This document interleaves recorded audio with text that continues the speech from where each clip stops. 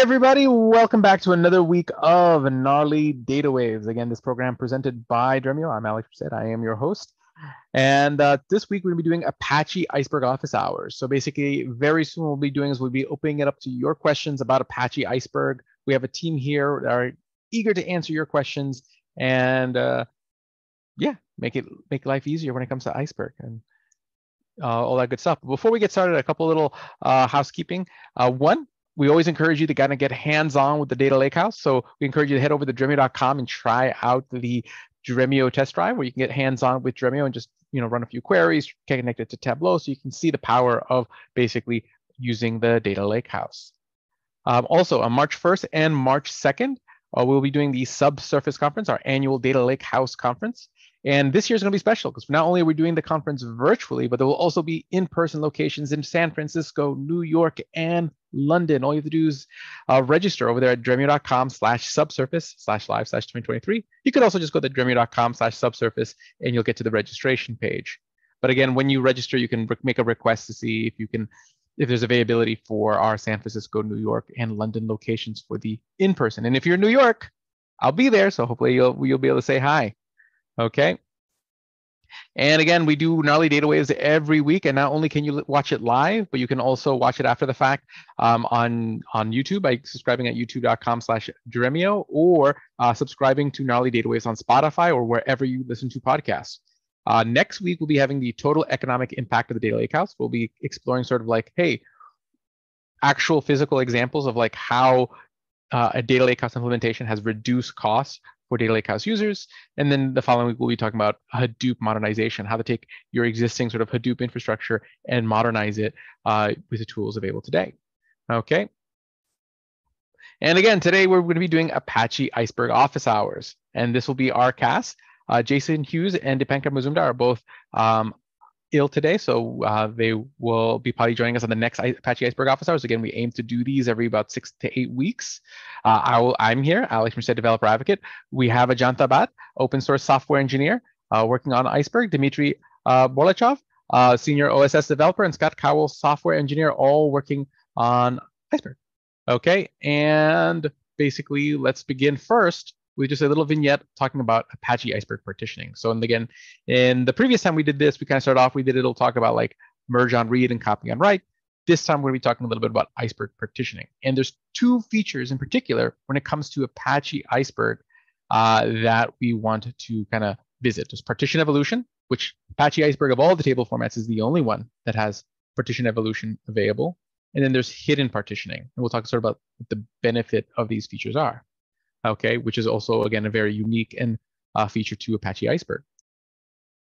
But essentially, what makes this possible is, again, that Apache Iceberg decouples from sort of the physical file structure versus the previous like directory approach. So basically, if we go back to like a Hive table, the way partitioning was organized was just based on how the files were organized. So if you had a folder that was a table and you had subfolders in that folder, those subfolders were partitions. And generally, the folder names would relate to what partition it was. And that's generally how you'd be able to get sort of those more efficient read paths when you were doing a query based on the folder names. Okay, now in Iceberg, instead of it being based on the directory structure or the structure of the files, it's going to be based on the metadata. So when you're taking a look at the metadata.json file for any Apache Iceberg table, there's two fields in that metadata file. And there's going to be the partition spec. This is going to contain a partition details for the current partitioning scheme. So basically, how is the table currently partitioned? Okay, and then there's the partition specs column, which is an array of not only the current partitioning scheme, but all previous partitioning schemes.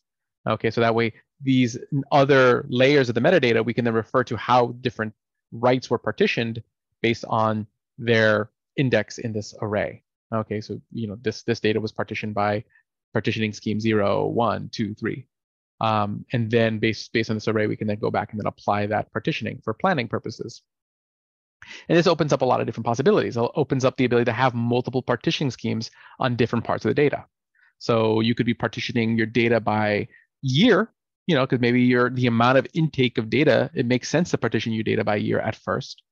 But then later on, you're ingesting more and more data quicker and quicker. So you're going to want to maybe go to month partitioning or day partitioning. our partitioning, and you'll be able to make that switch without having to rewrite all that previous data. Okay, so basically that partitioning just gets applied to all new data being written, and so forth. But again, that array has a detail of all of those like partitioning specs. So when we take a look at an individual partitioning spec object, essentially, again, each specification has an ID. So again, that ID is going to be how they refer to it throughout the metadata. So that way, hey, we know which one of those specs in that array is we wrote this data with, and it's going to have all these kind of fields. So basically, in that, you're going to have the fields, and it's going to basically have the details for like each field that is part of the partitioning scheme. So saying, okay, hey, you're partitioning by this field, which has this particular field ID. This is the name of that field, and whether that field has a particular transform on top of it. So there are many different transforms that you can apply when you're partitioning, which is really cool. And this is going to lead into sort of why hidden partitioning is a thing, because those transforms are what, because instead of having to create additional data, because again, going back to how Hive worked, if you wanted to like partition by month, you would then have to take your timestamp field and make another field that tracks the month, and then partition based on that additional field. But here, you can actually specify a transform and say, hey, I want to partition by the timestamp, but I want to, partition it by day or partition it by month. You're not creating an additional field. You're not creating an additional column that you have to track. So there's plenty of different transforms that are built into Iceberg. Okay, some of the highlighted ones are like a bucket. Okay, so if you just want to arbitrarily kind of split your data up again, n number of buckets. Truncate, if you want to do it based on the truncated value of that field. And then there's all the time ones, so year, month, day, hour. So you can partition your data, any timestamp field, any date field, easily in that manner. And again, all that's going to be tracked in the metadata. That's the kind of the key point here. So in that case, the actual planning is all going to occur when you're reading the metadata, instead of versus Hive, where it's all being done through like listing files and evaluating directories, which takes a lot longer. So you're gonna get that speed boost, but then you also get the benefit of the partitioning, being able to scan less files. So you're getting a speed boost at multiple levels. So even after you create your table, and again, this is the point of partition evolution, is like after you create your table, you may have partitioned the table in a particular way, okay? But what you can do is you can add additional partitioning rules. So you can see here we're running alter table statements where we can add partitioning fields. You can also subtract partitioning fields, and you see we're applying transforms. So we're saying, hey, we want to partition the data field based on truncating its value to 4 characters, and so forth. Or we're going to say we want to partition by this timestamp field based on years. Okay, so we have this nice sort of syntax where we can say, hey, this field, but we want to transform this field in this way. And again, then the engines can then interpret that as it reads the metadata from there, which is really cool. So that's partition evolution. Now for hidden partitioning. So as we mentioned earlier, in Hive, what would happen is you'd have to create like an additional field. So basically what would happen is that when I'm partitioning the field, so here I'm saying, hey, I want to partition, I would have to create like an additional month column. So you see here, what I'm doing is I'm creating the table, and I'd say, okay, hey, let's take the existing name, procedures, visit time field from this other table, but we're going to create another field that's basically it's a month value based on that visit time field that we call visit month. And then we're partitioning it based on that field. So you're creating a whole other column. Okay, so you're holding on to more data, but on top of it, what's going to happen is that when you query the table to benefit from that partitioning, even if you query based on the visit time, so even though I'm saying, hey, get me the data between this timestamp and this timestamp, in order for me to get the benefit of that partitioning, I still have to include this extra additional filter. I have to be like, because since it's partitioned by that field, I have to filter by that field, or else it's just going to scan the full table. So what happened is that if you were a data consumer who wasn't aware of this additional field, visit month, and you didn't query by it, and you did what would come naturally, query by the timestamp field, you're going to end up scanning the full table and getting a much slower query. Hidden partitioning eliminates that. Because all that partitioning is in the metadata, if you partition the field that has the transformed applied to it, the engine knows, oh, well, we are partitioning by that field, the timestamp field, because again, we are just partitioning by month using the month transform on visit time. We're not creating an additional field. So the metadata will still recognize, hey, this is the field that's partitioned by, but the partitioning is based on months. And basically, from the consumer's point of view, they don't have to put any additional filters. They're just going to get that more efficient scan without having to write the extra filters or predicates in their query. So that's the benefit of hidden partitioning. So partition evolution makes it where you can evolve your partitioning without having to rewrite your table every time. And then hidden partitioning makes it where it's less likely that the people who consume your data are going to end up having slower scans because they didn't add the additional predicates, because they won't need to. They can just query the data as they naturally would. So that's a little bit about those two features. With that, we're going to get into Apache Iceberg office hours. Okay, so what I'm going to do is take a look at the questions. So again, start putting in questions in the Q&A you have about Iceberg, and we'll parlay them among the team. Okay, so the first question we have is from Fred Yotips. Okay, is Dremio efficient to build Iceberg table from existing parquets? Do you recommend using an external Spark to do a migration task? I'm using Dremio CTAS to create Iceberg tables to migrate existing data, but most of the time Dremio creates too many partitions, almost one per record. This is true when using bucket transform partitioning. Even bucket 10 XXX makes Dremio become crazy. Does anyone want to speak to specifically like that kind of operation in Dremio? Yes, I can speak to that. So in terms, when you're using CTAS in Dremio, the default behavior will be in terms of, you can specify the partitioning scheme, but in terms of how we distribute the data before writes, we will not, using a default CTAS, do any sort of forced distribution to minimize the number of files we write. But there is an option on CTAS where if you do create table, and when you're specifying partition by, there's a hash partition by clause. So if you use the hash keyword, that will force a hash-based distribution on your partition keys prior to the writes, and that should reduce the number of data files that we're writing. So it's a trade-off between write speed and read speed on that table. So if you want to optimize for reads after you create the table, you can use that hash partition by. Your CTAS will run longer because we need to shuffle the data around prior to the writes, but it should optimize the data file sizes for you. Cool. And okay. If you go to the CTAS page in our documentation, there's some information on the hash partition by clause, I believe. Got it. Cool. Next question we have is, how do you deploy Iceberg technology on premise? So I can speak to this one. So bottom line, when it comes, if you want to use Iceberg on premise, it really comes down to sort of like the tools that you're using. So if you're using, for example, Dremio on premise, Iceberg is just as easy as connecting it to your data sources, which could be your Hadoop cluster. It could be your object storage, whether it's one of the clouds or you're running like a Minio. And then basically Dremio will write to Iceberg tables into those sources if you're writing using Dremio, and it can read Iceberg tables on those sources. So it just matters sort of like what your on-premise technology is using, or if you have like a Hive, if you have a Hive server running or Hive instance running in your on-premise infrastructure, you can use that as your Iceberg catalog when you're interacting between sort of Dremio, Spark, and other tools that support the Hive catalog and Apache Iceberg. But it's going to come down to sort of like what catalog you want to use, and what tools you're using and what they can connect to as far as catalogs. So would anyone want to add anything else, or does that kind of cover that?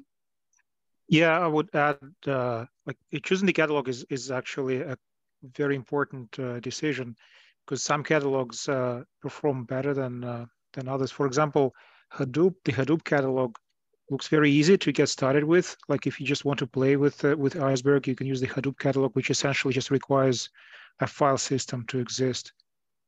And then you can use a Hadoop catalog on the file system and have some interaction with Iceberg tables. However, for production use, it can be actually pretty tricky because the Hadoop catalog does not support atomic changes very well. So it's generally not recommended for production use. So if you're moving from like just experimentation phase to production, then you need to put more thought into like using Hive, or like there is a multitude of catalogs like AWS Glue, the REST catalog, and Nessie is one of the options as well. Right. Cool. And then this one I'll send to you, Ajanta. Tell us about the biggest advantages of Iceberg over traditional database management systems. Yeah, I think with the lakehouse, we are getting closer to having whatever the capability of the data warehouse and the relational databases coming to the data lakes. But the major problem Iceberg, which is solving, is with the big data engine like Spark, Dremio, whatever we had, it was not having it was not providing an asset capability by default. And also now with the catalogs, we can also support multi-table transaction. And yeah, now we can even use the data as a code along with the Iceberg, I think, which is one of the major advantages with the Iceberg. Awesome. Cool. Next question.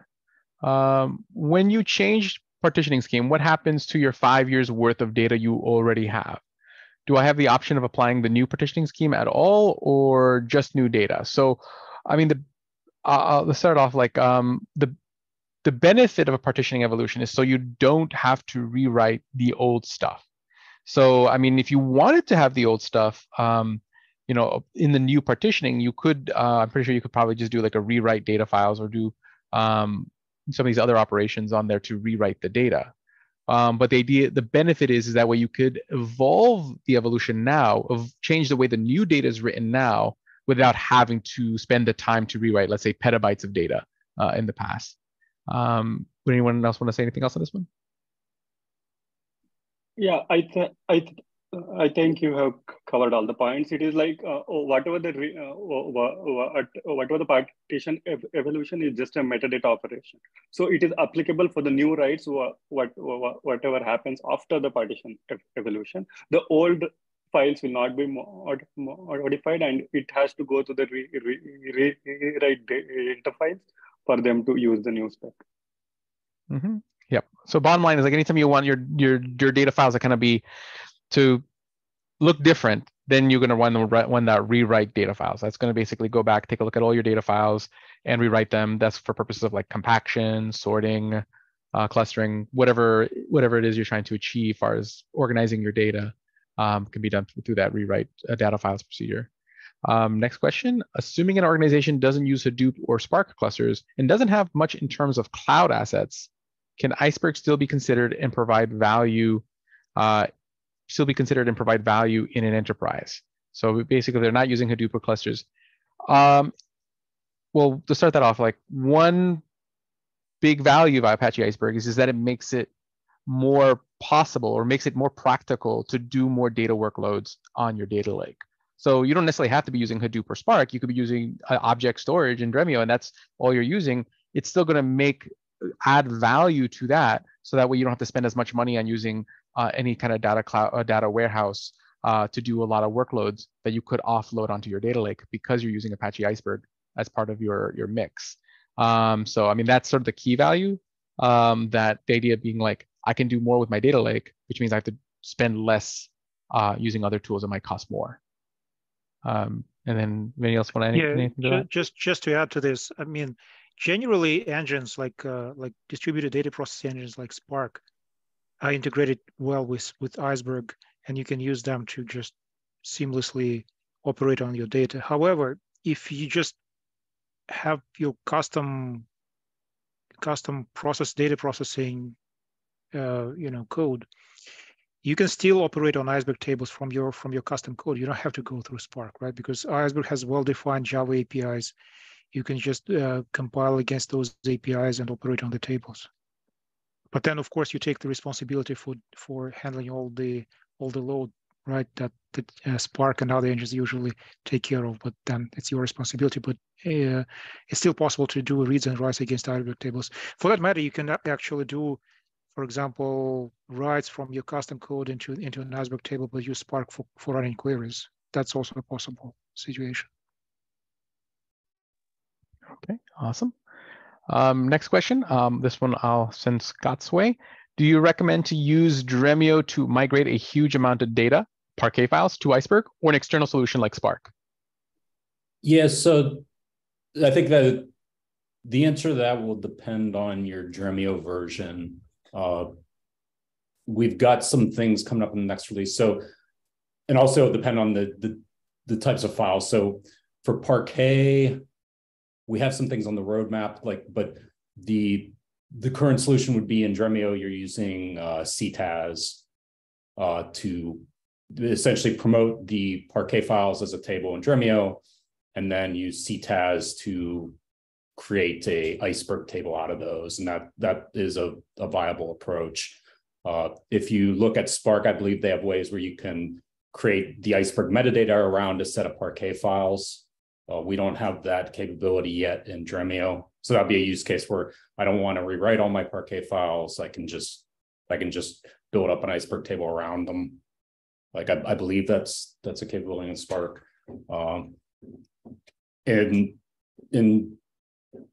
I don't know if we've announced around V24 capabilities, but we're looking at building out more and more of these Iceberg write path capabilities in Dremio, and we've got a number of great improvements coming in our next update. And that's more focused around like text and JSON. Like if I have a bunch of text and JSON files, I want to build an Iceberg table out of that, essentially having like a copy into functionality, and that's something on the horizon, very, very near horizon for Dremio. So I think the short answer is there's still a lot of very evolved write capabilities in Spark for building out Iceberg. So that usually is a pretty good choice, but Dremio increasingly, like, we're really investing heavily in making Dremio a first-class citizen in serving those workloads. Cool. So just add one little bit to that. So a lot of really cool stuff coming up in upcoming versions. But as mentioned, like there's a way in Spark to add files. It's actually called the add files procedure. So essentially, if you don't want to rewrite, so right now with Dremio, you could do CTAS, whatnot, to rewrite data into an Iceberg table. But if you wanted to use your existing Parquet files, then you would want to use Spark to use the add files procedure, at least at the moment.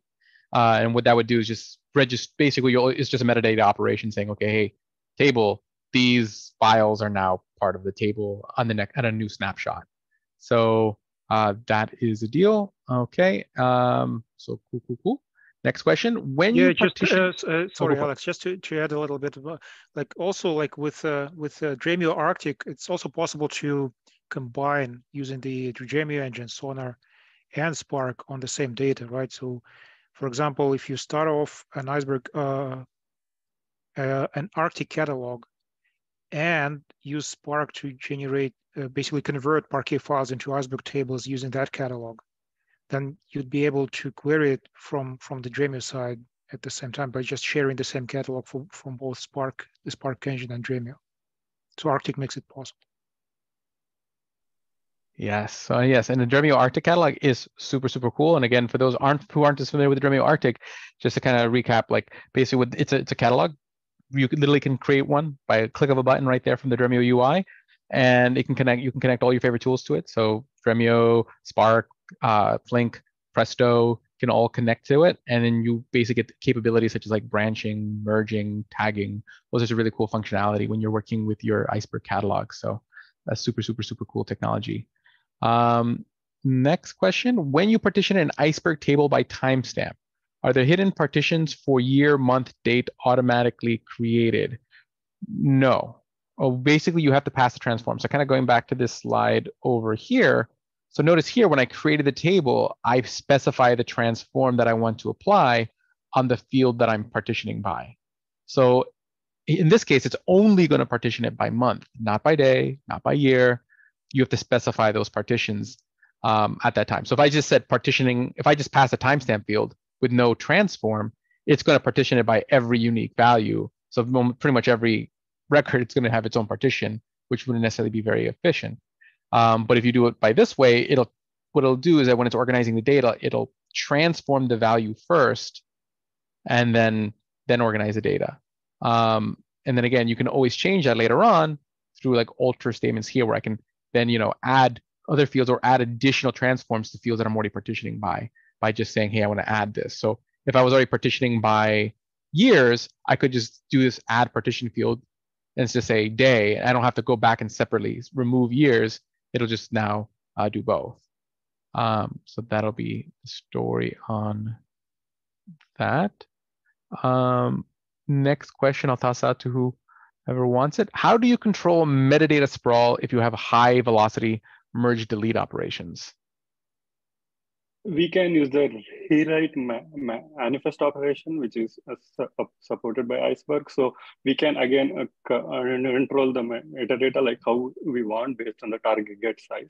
So even if you have too many small files of metadata created by a lot of deletes, we can group them into one bigger metadata. Okay, and next question is, can you recommend a specific resource, YouTube channel, blog post, or link for review of Iceberg technology and to expand one's understanding of Iceberg tables? Now, I'll point you to a couple of resources. Of course, the Iceberg documentation is always a good place to go. But also here at Dremio, we've come out with 2 blog posts that aggregate a lot of resources. So the first one is our Apache Iceberg 101 post, which is actually like a video series that goes through a lot of the concepts, a lot of the features in Apache Iceberg, but also has links to articles all over the web from Dremio. Basically, every article and resource and tutorial you'd want on Iceberg kind of all aggregated in one place. There's also the Apache Iceberg FAQ article that's in the the Dremio blog. And that also similarly aggregates it, but it does it a little bit differently. So instead of it structuring as like a video course with a bunch of links, that one basically what it does is it's a bunch of questions. It has answers to those questions in the article, but then further links out for more depth to the resources that would go even further deep on the answers to those questions. So I would think of those as like the best starting place, because you just kind of have a lot of things kind of aggregated in one place and organized in both of those articles. But then again, there's also the Apache Iceberg documentation, which is pretty solid as well. Any additional resources I should mention? Okay. Cool. Next question. Do you think it's possible to replace my data warehouse with a lakehouse powered by Apache Iceberg or any other query engine? That is the dream. That's the hope. And for the most part, that functionality is being built in. I mean, basically, you now have the ability to do multi-table transactions. You have ACID transactions because of things like Apache Iceberg.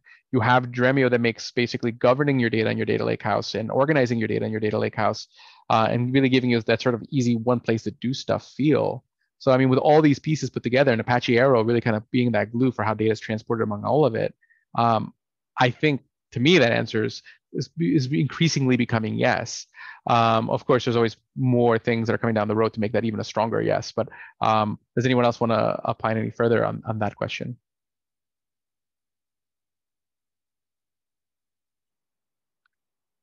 Cool.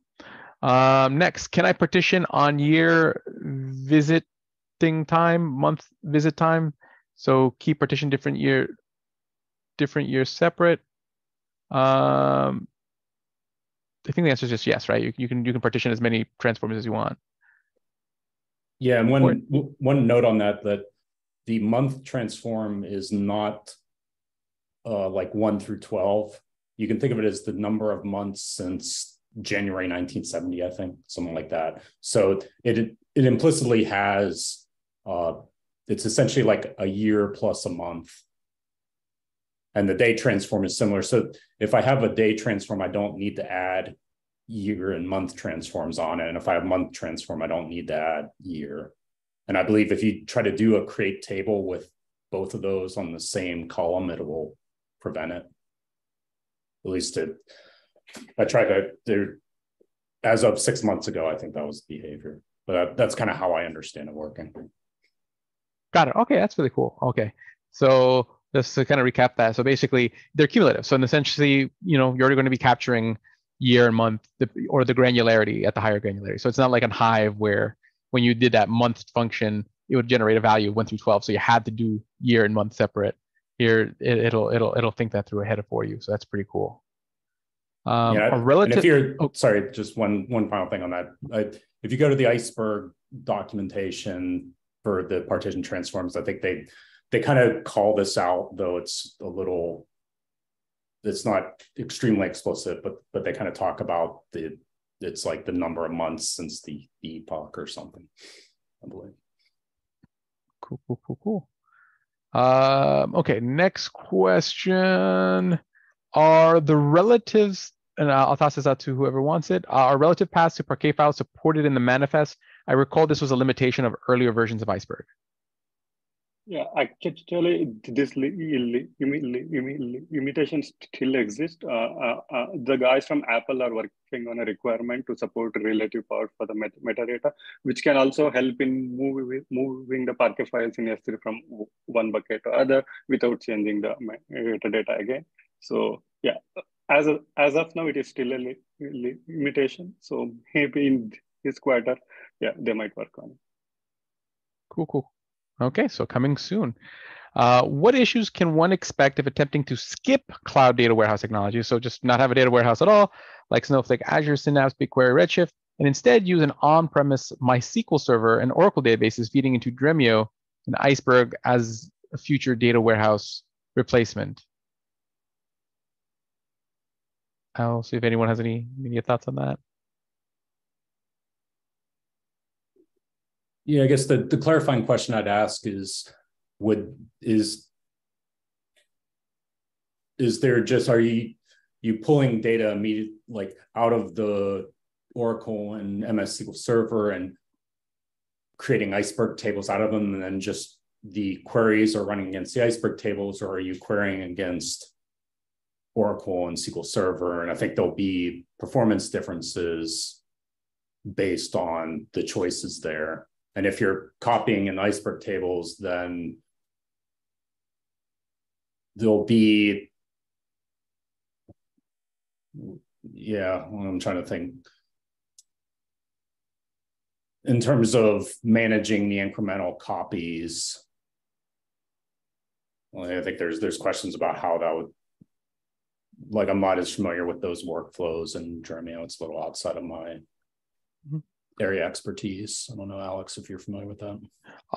What I would say is this: 100% agreed that there'd be different performance depending on how you're doing it. So if you're just going to connect SQL Server and Oracle to Dremio, and then just run queries directly from that data from there, it's going to generally be basically the performance of the underlying data source is going to affect the performance of Dremio. So basically, your particular Oracle, your particular SQL Server, its performance and how your performance is in that database is going to affect your performance on Dremio. There are ways to alleviate that. So Dremio has a feature called data reflections.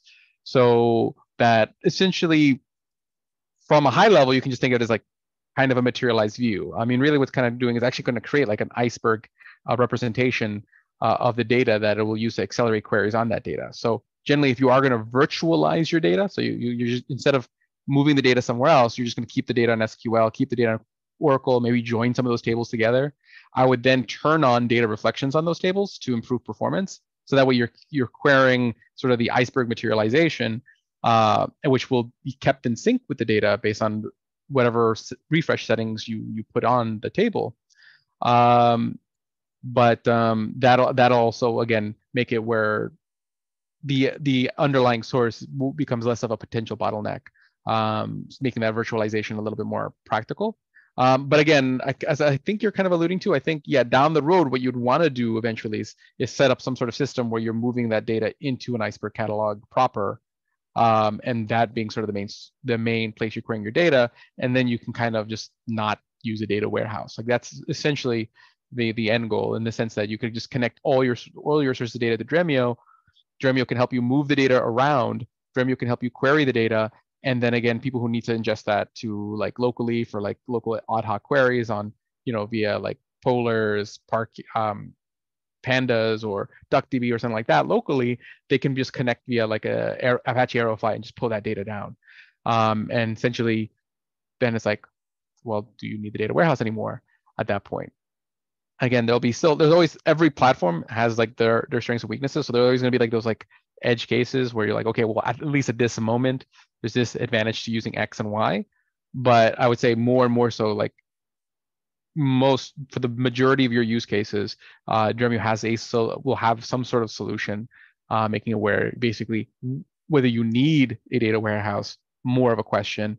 And then if you do need a warehouse, how many times you actually need it are a lot less, because the Dremio platform can offload a lot of that. But going back to the Oracle SQL thing, if you're going to have other sources other than like Iceberg tables or object storage, then you're going to want to make sure you're making use of that data reflections feature to limit the bottlenecks that other, not again, the things external to Dremio can't control, because then Dremio then has like that materialization built in to accelerate things. And again, Dremio will manage keeping that in sync. So then basically you just turn it on and it'll just work. And that's the beauty of it. Cool. So that. Already answered that. Follow-up to relative path question. Is there a method to change the existing path to Parquet files and manifest after the file directory move? As of now, it is not there, because Iceberg won't recommend moving the files. Because even if you use a rewrite manifest action, it is just gonna read the current manifest and it is gonna write, but it won't know that path which has got changed. So yeah, we need a relative path feature.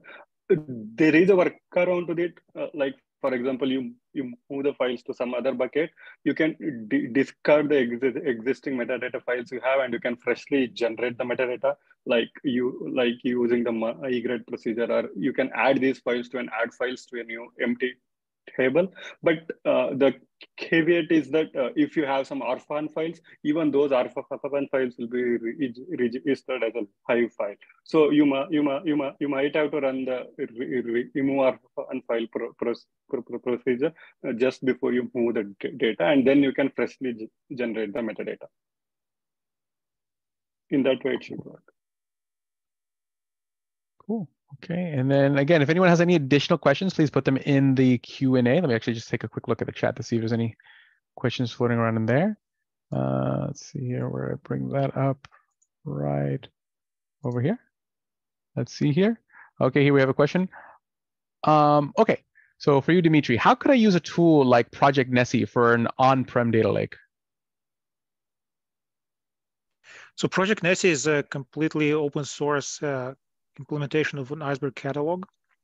Actually, it has two components. So one component is actual Project Nessie, which is a separate thing, and then it has a Nessie catalog inside the Apache Iceberg project that you can use to connect to a Nessie server. So how can you use it? So basically, you're thinking about, like, you need to start a Nessie server and manage it. Project Nessie provides Docker images and all the usual stuff that people use in the cloud, like there are examples in Helm charts for deploying stuff in the cloud, for example. Once the server is up and running, then you just configure your Iceberg jobs with the appropriate catalog property so that it knows it's a Nessie catalog and is able to communicate with the server, and off you go. Awesome. Next question. If I have a Hive catalog on-prem, but would want to migrate to Dremio Arctic, is that possible? So like, what would be the path to migration to like a Dremio Arctic catalog? Actually, I'm working on an awesome tool which is going to do exactly this, because the users might be using a Hadoop catalog and they might realize that, okay, it's not a production recommended catalog, so I need to move to some other catalog, or they want to use Arctic. So I am working on an open source CLI tool by which we can move the Iceberg tables from one catalog to other in a bulk. I think by next time we catch up for this Iceberg office hour, that the tool will be publicly available. That is very, very, very cool. Super cool. Next, can I stream into an Iceberg tables and query those tables from Dremio? Anyone want to speak to Iceberg streaming? Yeah, so there's two scenarios here. So if you're streaming and it's an append-only streaming, where you're just inserting new rows, that is supported today. If you're using a tool like Flink to do CDC, change data capture, where you're making modifications to existing rows, those will manifest as equality deletes. And we have a early implementation of that, but it's not enabled in public releases right now. So that's kind of work on the horizon, on the near horizon, where we're looking to support more of those change data capture streaming scenarios in Dremio. Cool. Awesome. And again, if anyone has any last minute questions, I'll leave this open for like another 30 seconds. Oh, here we go. Dremio documentation. I read about Iceberg maintenance task around Iceberg tables. Always use Spark or SQL targeting stored procedure for compaction, cleaning orphan files. It's about the some of these stored procedures in Dremio. Well, I'll give a briefer answer to that, and then I'll open it up. Soon, I guess would be the short answer. Soon, that is going to be something that is forthcoming to be able to do some of that stuff like compaction and cleaning orphan files and stuff. A lot of that kind of cleanup maintenance type work from actual like Dremio commands. Does anyone know a little bit? Just to clarify a little bit, what Alex is referring to is going to be available in Dremio, but it's not exactly the same thing as you do it in Spark. And hopefully, we hope it will be actually more usable and easier for users, because it would be more declarative. You don't actually have to tell, like, run this procedure, like do this and do that. You just configure an optimization on your Iceberg table, and Dremio will take care of running actual procedures, figuring out what needs to be cleaned up for you automatically. So just a nicer way to do similar, like, tedious tasks that people do in Spark. Okay, so that's pretty cool. So again, it's coming soon, and not only is it going to be, and it's going to be better because it's going to be easier. Yes, and we like easy because, we want to make the data lake easy and fast, and that's what we do. Okay, happy to see that next week. Yeah, sorry, yeah, just a little bit. Maybe if Ajanta might want to comment, because I believe that it should still be possible even now to run the exact Spark procedures using, like, for example, if you use Arctic catalogs to host actual tables, then it should be possible to use Spark procedures even now. Is it right, Ajanta? Yeah, we can call the Spark procedure. I think the question was, without a Spark engine, can Dremio engine itself do that? Yeah. With Spark, with Arctic catalog is still possible. Assuming partition on year and month, will partition skipping work for predicate visit time between timestamp and timestamp, which is at, say, the microsecond granularity? I'll let you guys speak to that. I for a reason, I think there's some microsecond stuff, but go for it.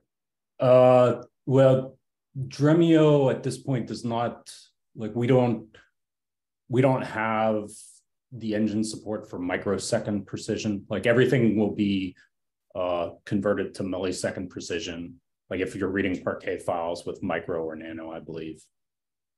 But if it's within the precision that Dremio supports, if you have a timestamp column and then that has a partition transform on it, say the month partition transform, you can just enter in, like, we'll support for like a between clause. You can just enter in arbitrary timestamp values, and then we will consider that a valid for as a push down, as a partition pruning push down filter, and that will get applied by, we'll pass it to Iceberg's expression evaluation, which kind of handles all this translation of, oh, I've got some expression on this timestamp column, and then Iceberg knows, oh, I've got a partition transform on it, and we'll evaluate that expression and say, okay, yeah, these data files match that condition. There's a bunch of limitations in terms of the complexity of expressions that we'll push down, but for things like basically any sort of range expression, like between, equals, not equals, less than, greater than, those sorts of things will all get pushed down. Okay. Awesome. Next, following up to what Scott said, can I use Databricks CDC and put data in Iceberg, which should handle the updates as well? So can I use Databricks CDC? My initial reaction would be saying no, because wouldn't Databricks CDC be mainly formatted for like different formats? But I don't know much about how Databricks CDC works. Yeah, like I'm not familiar there, but yeah. If they're creating Iceberg tables, it would depend if they are, if the Iceberg table has equality deletes in it, and you can go back, I think the last office hours we had, Alex, I think you talked about positional versus equality deletes and all that information.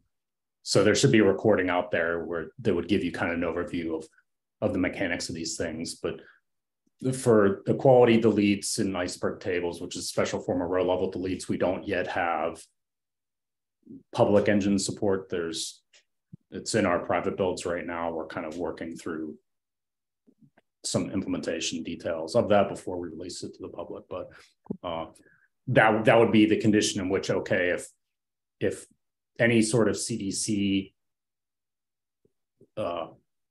engine is applying changes to Iceberg tables, if they don't create equality deletes, Dremio will support it.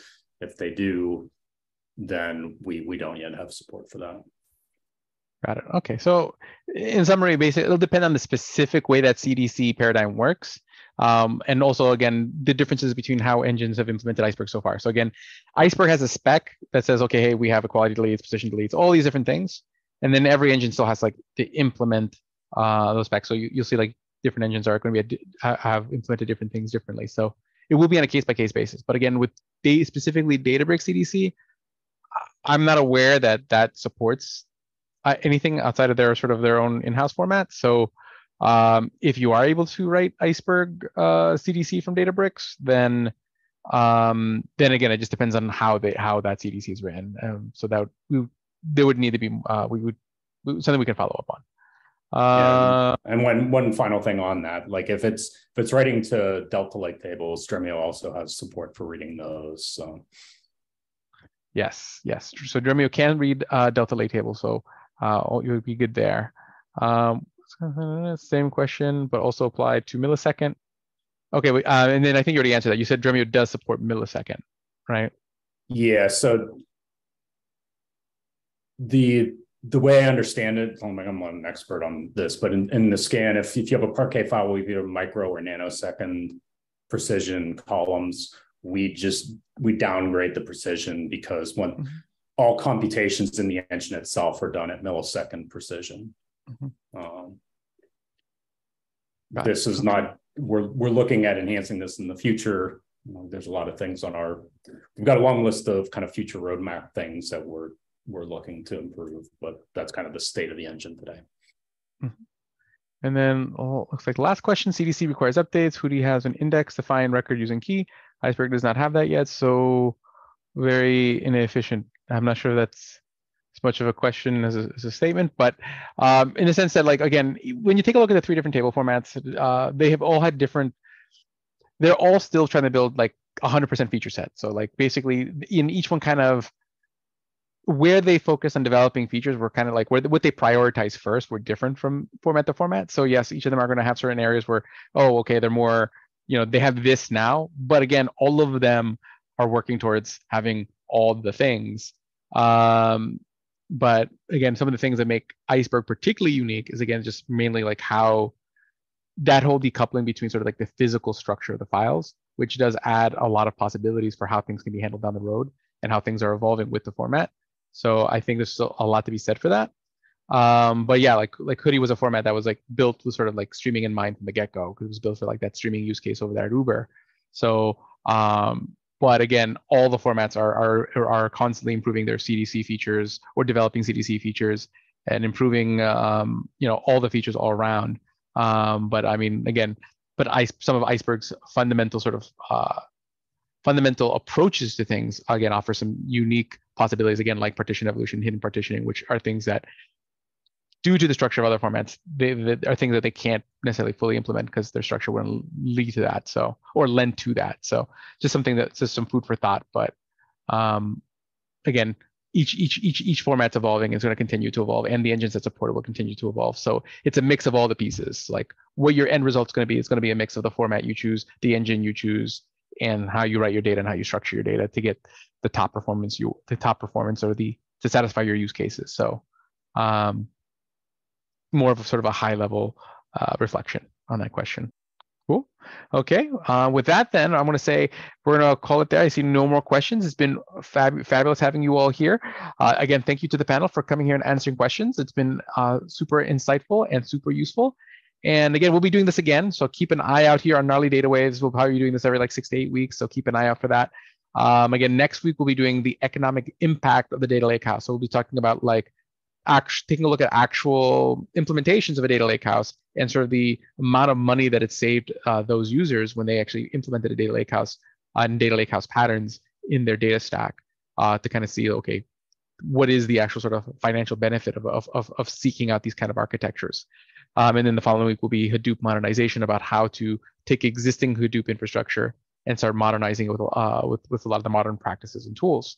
But with that, again, thank you all for stopping by. Again, this will be posted on Spotify and on YouTube the next 24 to 48 hours. So do subscribe on both platforms and anywhere you listen to podcasts. And again, thank you, Ajanta, thank you, Dimitri, and thank you, Scott, for your time today. And yeah, we'll see you all next week.